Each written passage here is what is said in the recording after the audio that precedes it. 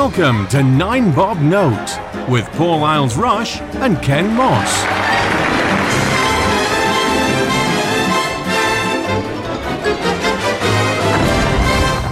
Hello everybody and welcome to 9 Bob Note. I am Paul. And I am Ken. Bonjour la everybody. What have you got for us this time? Woke me up before you go. I think I'm going to like this. I wanted to talk a little bit how because we always we always use the term woke, and it's sort of become a bit of a term of abuse. And a lot of the time, making something or being woke isn't actually that bad. What you're actually trying to do is just include people.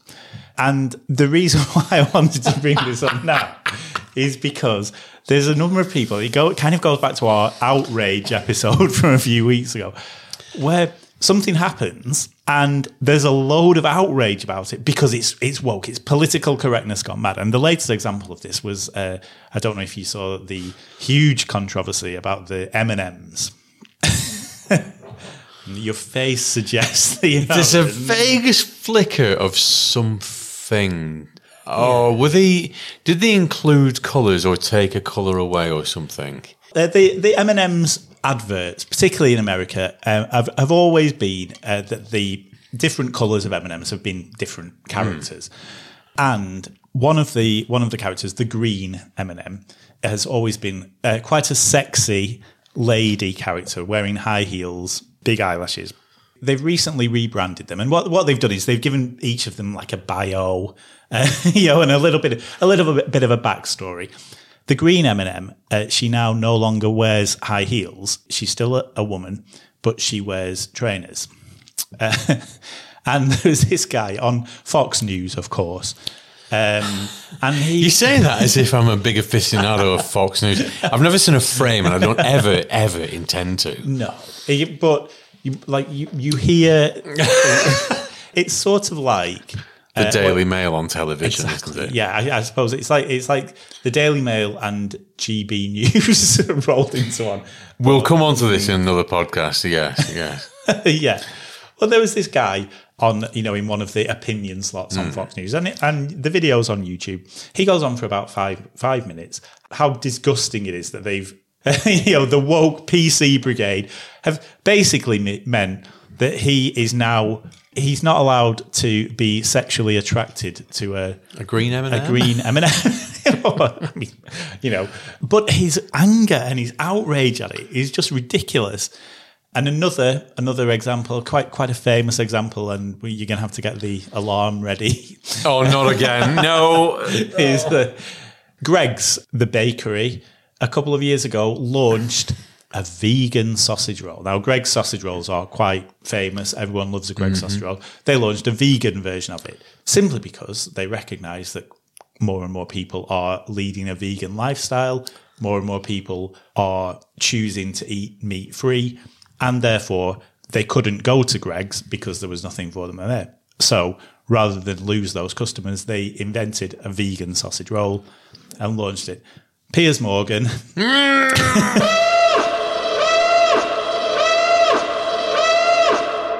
went on a huge rant about the woke snowflake brigade driving. And it's like, how does it affect you? They haven't replaced the original sausage rolls. Nobody's forcing you to eat it. Nothing's been taken off the menu. They've added to the menu. Why is this so bad? But it's just, they always sort of sneak in that word woke because people go, oh, yeah, I don't like woke people. And it's like, I do know where you're coming from, yes. The vegan sausage roll thing, I never quite understood because it wasn't like we were all being forced to eat vegan sausage rolls. It was just there. I mean, it was odd, and they are disgusting. They're monumentally awful. But woke in, isolated examples like that, where you're getting wound up about a bloody M&M, for God's sake. Yeah, you've no argument there. But the woke in terms of drilling everything down to who it's going to offend. The problem now that you've got with wokeness is that it's turning everything very bland. That's the problem I've got with this. It's not, you have your vegan sausage rolls. You will not catch me with one in my hand. It's just not. I will always go for the meaty option. Slaughter me something and I will eat that. You have your whatever it is that goes into it. But I think it particularly pertains to literature and TV and films and things where every character's got to be drilled down so far. Is this character, what's he wearing? Would people wear that? I mean, if you put them in that, are you excluding a minority? So, and it's drilled down so far as to what people are that every character you see on screen now, yes, you've ticked all the boxes, the disabled one and a black one and an Indian one and a token nasty white one. But they're all the same person. There's no distinct personalities. You can't have... it's got to the point where if a character on screen is in any way portrayed as negative if they're not white, there's a big backlash. There was a couple of years ago, there was a live-action remake of Mulan. Now, I've not seen the original, so I don't know the cartoon version, but strangely enough, they filmed some of it in China. Yes. Which is where it's bloody well set. You can't do that. That's you approving of the Chinese regime. No, it's not. It's set in China. They filmed it in China. And there was this big backlash of the lead actress. She found herself in the ludicrous position of having to defend why they'd filmed in China. It's nonsense. The woke brigade. Now let's divorce it from the Eminem style of woke attackies to the woke brigade that will just go after anything. You're sanitizing the entire... There's just this grey wash that's being applied to everything now where you look at even something like BBC iPlayer, you'll turn it on, all the programmes look exactly the same on the title cards. They're all this even spread of ethnicities and backgrounds, generic titles. The synopses and descriptions of the programmes are all... Nothing's leaping out anymore.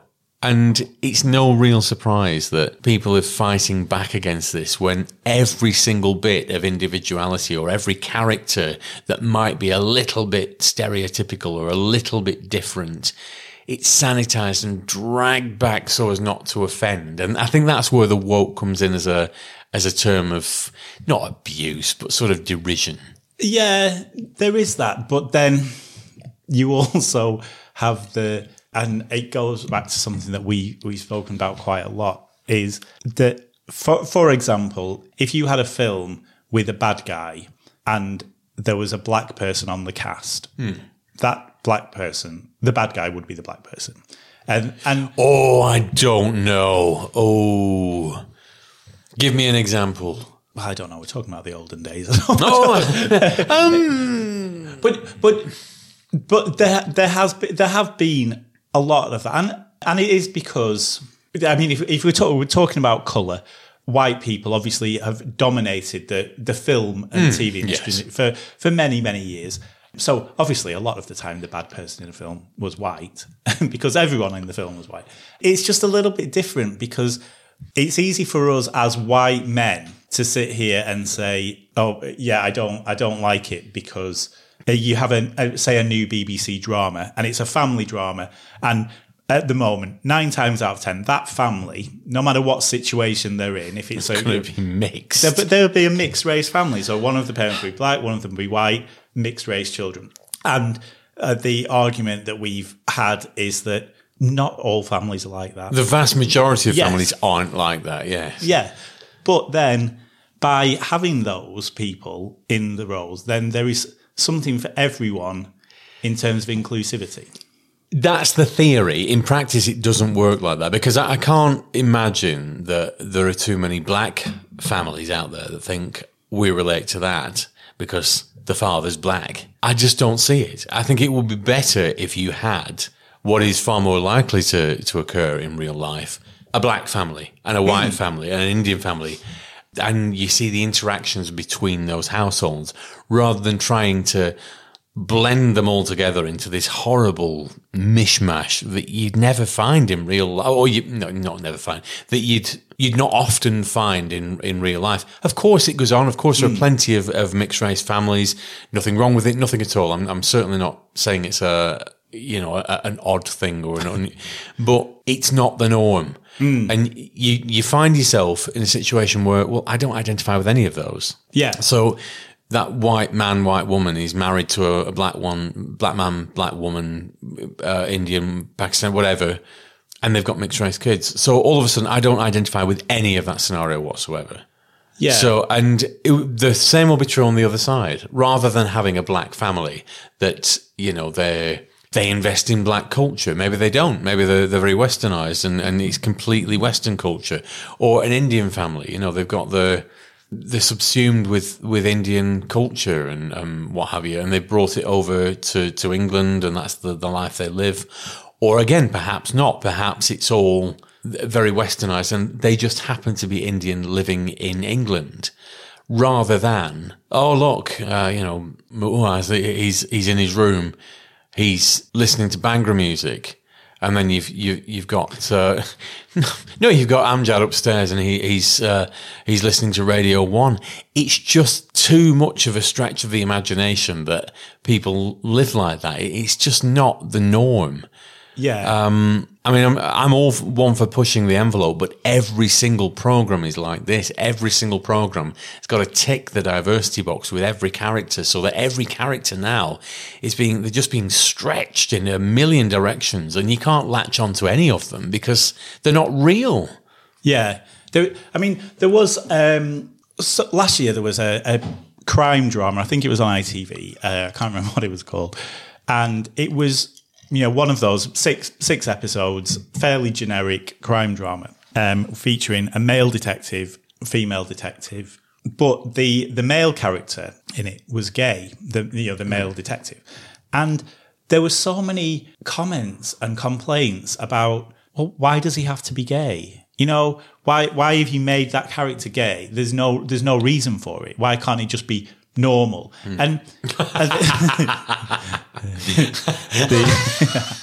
you get everywhere, lot, just infecting us all. That's it. But the response was, well, why can't he be gay? Why wouldn't he be? And that's being inclusive. His husband in the show was in it for a couple of scenes, and it was just those, at the end of the day, how's your day been? That kind of thing. It didn't matter whether he was gay or not, but it was nice that they thought about that and thought, well, actually, let's make him gay. People were offended by it. The remake of Around the World in 80 Days, or the new adaptation that was on over Christmas, the sidekick guy. Yeah, I can't remember his name. Passepartout, he was called. Oh, yes. Yeah. Was played by a black guy, by a black actor. Oh, well, this is disgraceful. It's political correctness gone mad. We're just catering to the woke brigade. The character was a French waiter. In all likelihood, at that time of history, quite probably would have been black anyway. And also, what difference does it make what colour his skin is? It doesn't make any difference. It doesn't, but the problem is we've got to... Around the World in 80 Days, it was sort of late 1800s, that would have been written and set. Europe at that time was not as multicultural as people are trying to paint it to be. And when you've got these historical stories, it does take you out of it a bit if you've got these 21st century diverse casts in something which is set in a period of history in settings which were predominantly white, and you're just dragging yourself out of the story just enough to think to question it. Now, in the most recent film version of Around the World in 80 Days, that character was played by Jackie Chan. Again, it's a twist in the tale, but you're just pulling it. It's not like Around the World in 80 Days has been done to death, that there's so many adaptations of it that we could do with doing something a bit different with this one, guys. It's like the War of the Worlds. There's never still to this day, there has not been a faithful adaptation of the War of the Worlds. It's a good story. There's so much in there we've still never seen on screen yet. Why did the BBC have to do that horrific nightmare a couple of years back? What a wasted opportunity. Because we've got to do something different. Why can't you just tell the original story? You're the BBC. You do period dramas better than anyone else on the planet. Why do you have to be all woke and diverse about it? Why can't you just tell the story with a white cast in a period of history, in a period of London where it was predominantly... Why can't you just tell the story?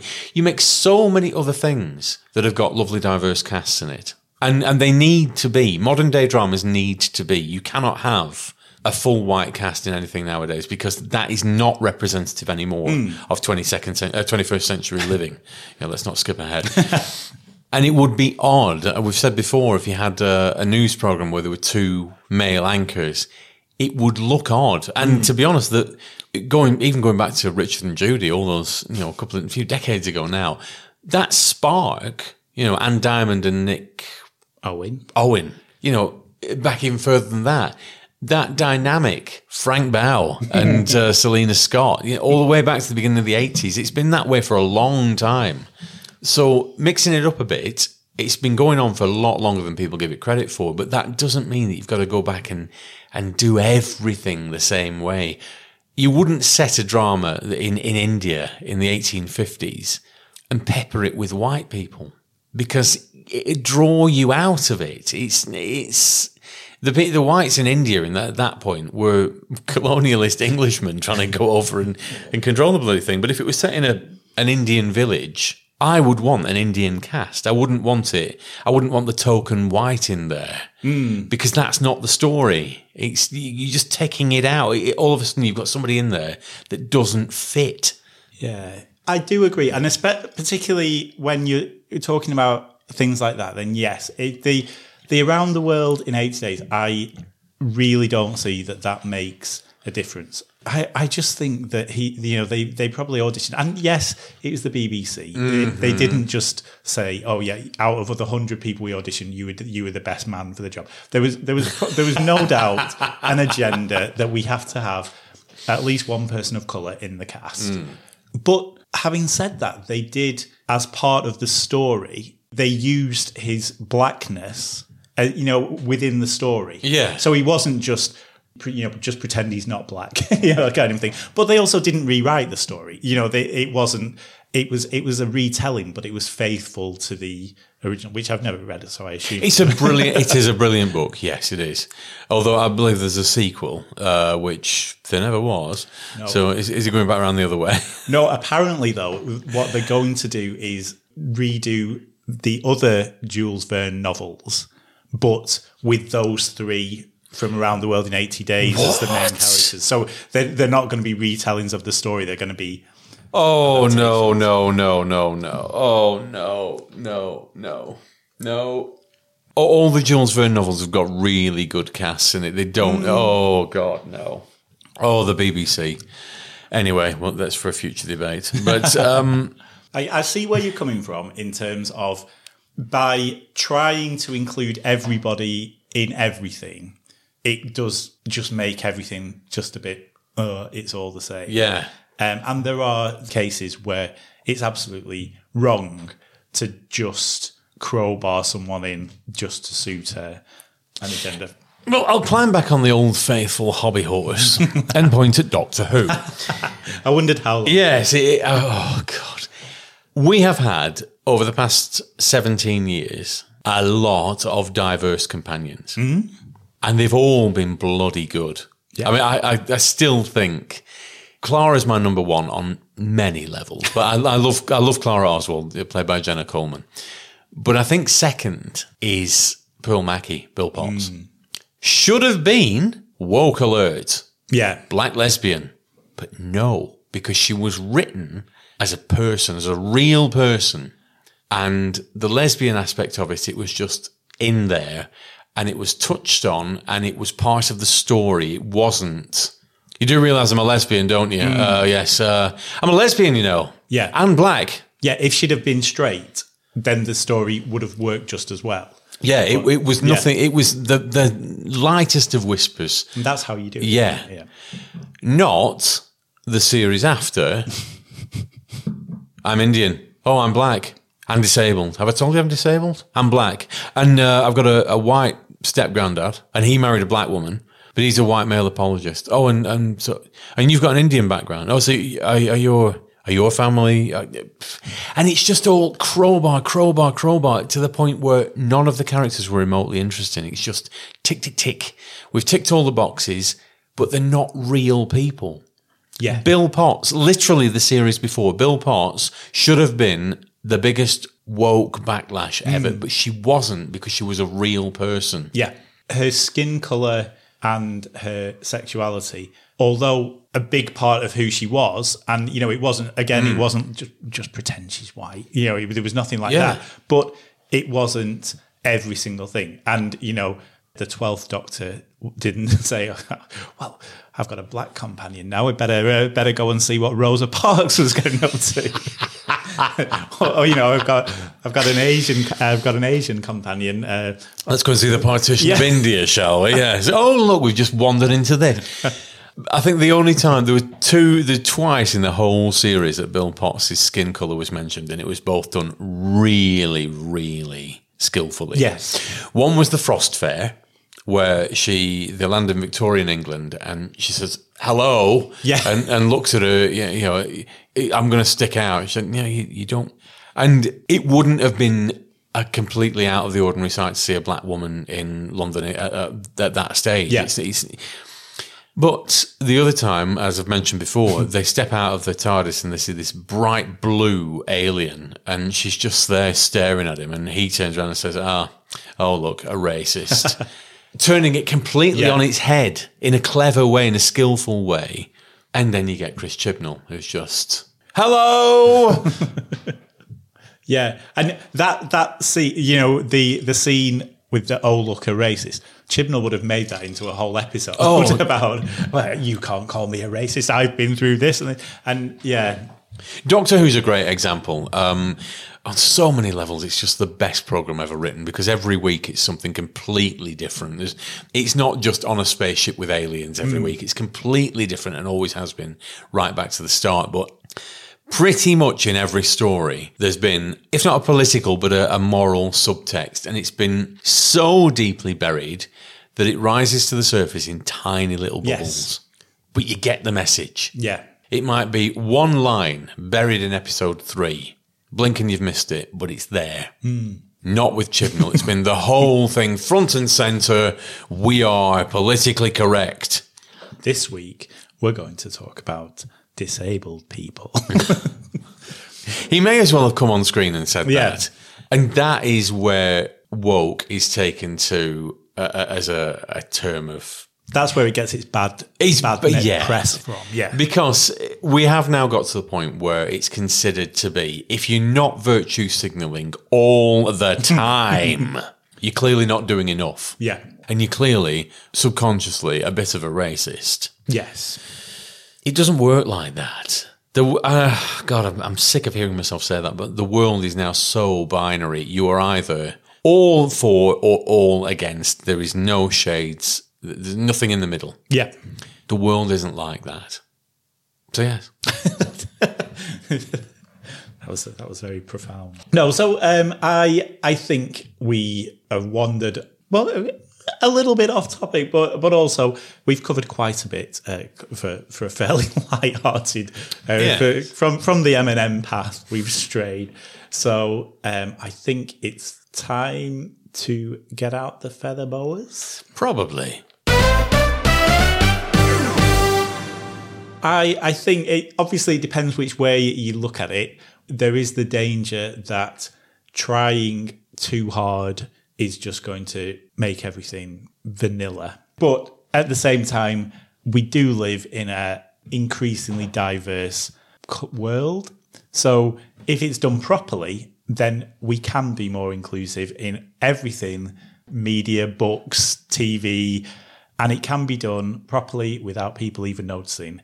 And one day, the likes of that Fox News guy, they'll all be dead and people won't notice. And that'll be a nice thing. And then you'll go along and, we'll watch an episode of Doctor Who that's set in the 1700s. And our children won't notice the colour of the skin and thing. But you'll say, I don't think that was historically accurate. There was a black guy, in charge of that railway.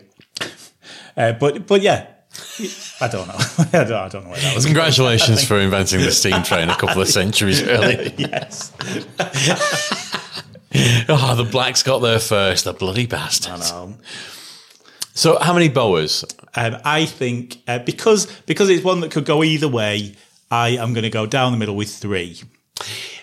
It's very tempting to sort of, because it is something that really does piss me off. It's tempting to steam in with 5, a hysterical 5, but I'm not going to give it a 5 because that's exactly the thing that I rail against. I'm going to give it 4.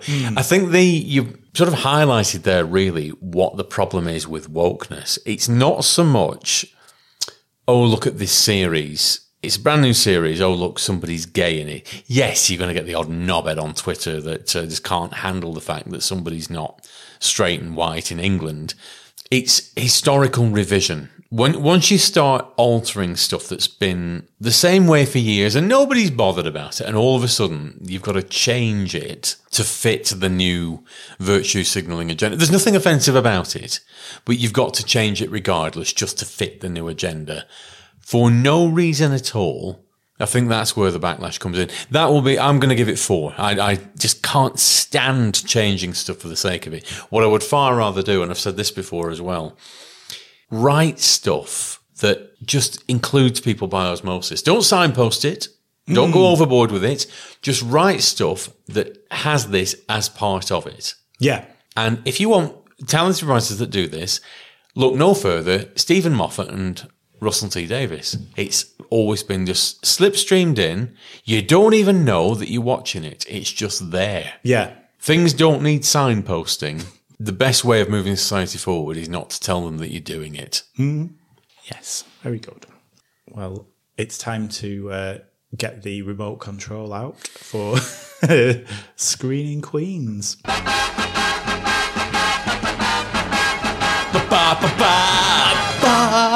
What have we got? Well, this just came to me as we were chatting, but I think it's quite a good example of how you can be more inclusive, but in a sort of non-patronising way. And I'm not sure if you've seen it yet, but it's called The Gilded Age. No, I have not. So this is the new series from Julian Fellows, the creator of Downton Abbey. No, it's not a prequel to I was going to say, Abbey. is this the one that's set before Downton Abbey with Cora and Robert? It's set before Downton Abbey, I think about 40 years before Downton Abbey, but it's also set in New York. So I've got a feeling that Cora is going to come into it at some point. But the reason why I've picked it is because one of the main characters in The Gilded Age is played by a black woman. But she is a character who is a writer, and she has got a bit of money to her name. But they haven't just crowbarred it in, as in, like we've been saying, well, we're going to have to cast some black people. So her character has been written in so that when she walks into a room, everybody looks at her and, in a horrified way.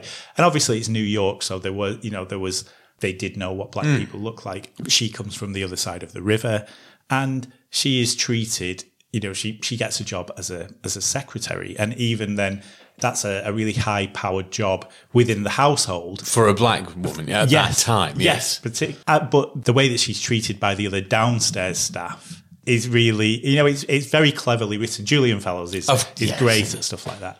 But it was just a good way of, if you were going to write a historical drama set around about that time and you were going to have to include a black person, the simple thing would be to put it head on. Yeah. The lazy thing, and what we would traditionally have done, put them downstairs, which is where the most black people in New York probably were at the time. But what they've said is, what we're going to give her something, but it's not stupid or unrealistic. So very good, and also a very good series to watch. See, Julian Fellows, the way that he's Downton Abbey was notably devoid of black people. Even the recent movie, when we went to see the first Downton Abbey movie, I seem to remember joking about it with you that Maggie Smith would have been replaced by Rusty Lee in the movie version. to be diverse. Sadly and there wasn't a single, bear in mind, this is 1920s Yorkshire, not the most diverse place in the world. And there was none of that peppering with, the token black character. Yeah. There was none of that in there at all. And it made it a better film for it, rather than being unrealistic. When there was a black character in it, and I think it was series 5 or 6, when Rose was courting a jazz player, singer, yeah. it was treated in the way that it would have been treated at the time, which was controversy and resistance and... Yeah. No, you're not. We're going to get you away from this man. You don't date. That's how it would have been. Now that I don't mind. It's realistic for the time. Yeah. It would be monstrous to write that now in the modern day. That's because that's just not how. Well, not for anybody who counts. That's not how life is now. But it was written sympathetic to the time, so I don't mind that. It's when things are rewritten to be like, yes, this is my best friend. Hugh. He's from Trinidad, and yes, and hello, Hugh. Welcome aboard. Would you like the port? In 1880 or something, we just wouldn't have been in any way realistic for people to react that way. They just didn't. If they'd ever seen a black person at all in those days, and a lot of people hadn't. Yeah. So. No, sympathetic treatment of that. Julian Fellows, again, he's just another one of those writers. He knows what he's doing. Yes. So, yes. There's also a gay in it as well. So a gay? In that day? Oh, surely not. It's disgrace. They didn't exist until the 1980s, surely. And when they did come along, they brought AIDS with them. Well, Ken, you've burst the woke and politically correct bubble there. So we'll call it a day, but we'll be back next week. Yes, let's call it a gay, and we shall. Thanks for listening, boys and girls. Ta-ta. Bye.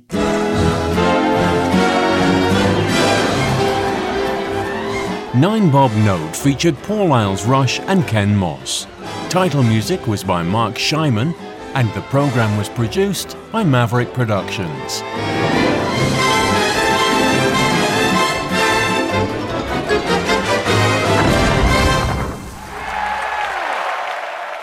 For more information, please visit maverickproductionsuk.blogspot.com or find us on social media.